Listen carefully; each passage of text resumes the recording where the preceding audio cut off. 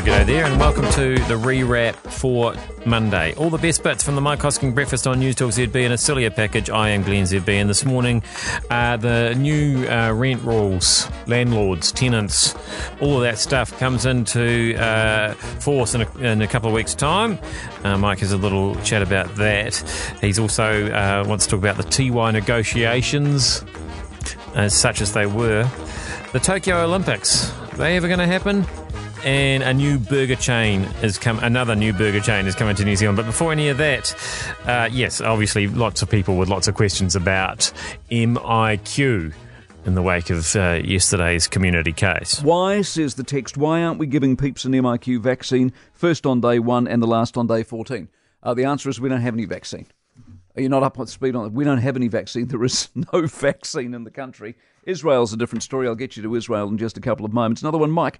I can't understand how this woman's elective travel was allowed to occur in the first place with our border closed. Well, you might have got that answer there. It might not have been elective. It might have been business. But I just am astounded still that people don't seem to understand the borders aren't closed. I don't know who's telling you this. If you want to leave the country, you can leave the country. There is nothing stopping you getting on a plane and going and sunning yourself in Hawaii, Portugal, Spain, or any other locale. You go to the Maldives at the moment. The only issue is coming back into the country. You've got to book an MIQ spot. Why you're coming back into MIQ matters not. The only difference is if you've been on holiday, you have to pay for it. If you're an expat returning, you don't.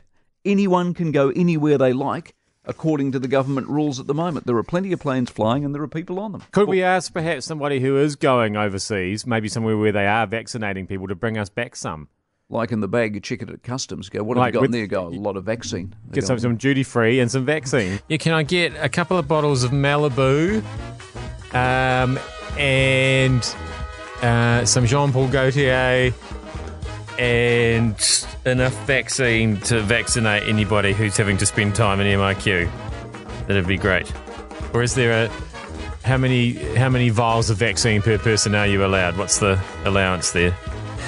What are you allowed to do if you're a landlord, if you're a tenant? Mike's been looking into some of this. Now, Feb 11, big day, big change coming. February 11. Well, if you're a landlord and the hype is flying at the moment, I can tell you the biggest reform in 35 years, claim the headlines. That's what I read the other week. The biggest reforms in 35 years. Houses, another headline, houses to be emptied as landlords bail. Here's what I know. The harder you make it to do something, the less likely people are to do it. And there is no question that being a landlord under the new rules about to come into force on Feb 11 will be harder or at least more expensive. We know this at our place. We put some air in over summer to a house. And I say air, the government couches it as heat. Places need to be heated. The inference is that poor renters freeze to death among the mould and the leaky walls and the windows. In places like Auckland, heat isn't really an issue. Cool air is anyway. There's a system in place whereby installers have been bundled together and they offer deals. Not a bad system at all, but they all seem to agree that the government don't have a clue about the real world and what you're expected to do is way over the top and as a result more expensive than it needs to be. So the air that we put into a rental is bigger and more expensive than the air we put into our own home. And our own home is much, much bigger. The air we put into our own home is what we needed to do and not what the government told us to put in, and guess what? It works, because the decision was driven by practicality, not government edict. We also met over the break, interestingly, a couple who turned out to be landlords who had been landlords for 30 years. They own 4 properties, but they're downselling. They're over it. They've seen a lot of changes, as you would imagine, in 3 decades. The stuff they've decided is over the top, draconian, and it simply isn't worth their while. Now, that's anecdotal. Of course, it's just my story, and for now, the whole "it's the end of the world" line is nothing more than that. It may well be that landlords, by and large, suck it up. Nothing changes. It may well be the return on property beyond rent is good and too good to ignore, basically. No, you don't have tenants and air conditioning in the share market. But in housing, you don't run the risk of a bubble bursting in a crash. So let's see what actually happens. But I can't help but think that most landlords are decent people, as are most tenants. And all the noise around the rents and the renting, as is so often the case, driven by the exception and not the rule. Now, my issue here with the Hosk's hot take on heating here is that he claims he's got to spend more on the rental property than he does on his own home. This is a guy who takes cold showers. I don't think... Has he talked about that on air? I'm not sure if he has. But anyway, he's definitely talked about it to me.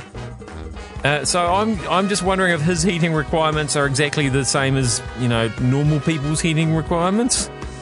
Anyway, what we do know is Tiwai's electricity requirements are pretty high, and if they're not there to require them, it's going to cause some problems. I think we can all agree that Tiwai going nowhere is a good thing, but that's not the real story, or at least it shouldn't be the real story. Tiwai, I think, is a lesson in why this country, in part, needs to get its act together. The clue here is the balance of power.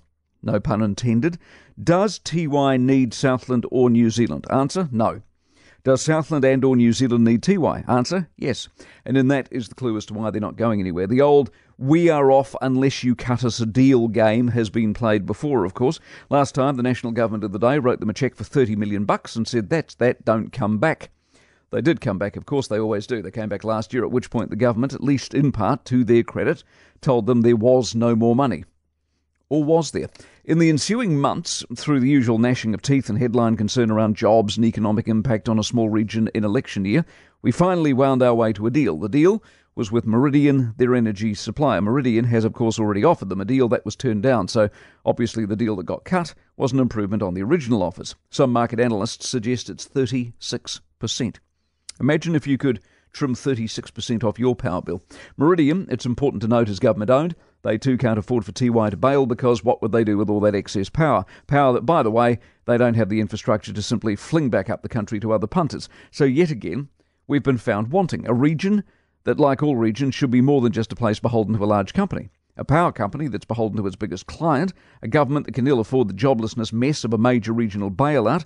Rio Tinto came to the gunfight with guns. We came, again, with bows and arrows. Good relationships are symbiotic. They have give and take, they have balance, they have mutual standing. They are not, as we have seen yet again, a hostage negotiation. The thing I've always found strange about that knives to a gunfight scenario, or in the hostage case there, bows and arrows, if I knew that I was going to a gunfight, I might actually opt not to go. I don't know how many winners there are generally with a gunfight. I don't know how many winners there'll be at the Olympics, given that they might not actually happen. How ironic. I come back last week, Monday. Was it Monday or Tuesday? I can't remember. Just out of the blue for no particular reason. I can't even remember why I raised it. I said, what do you reckon the chances of the Tokyo Games going ahead are? I've decided they're not going ahead, and by the end of the week we had the report on Friday, allegedly from the Japanese government, no one confirming it, that it's off.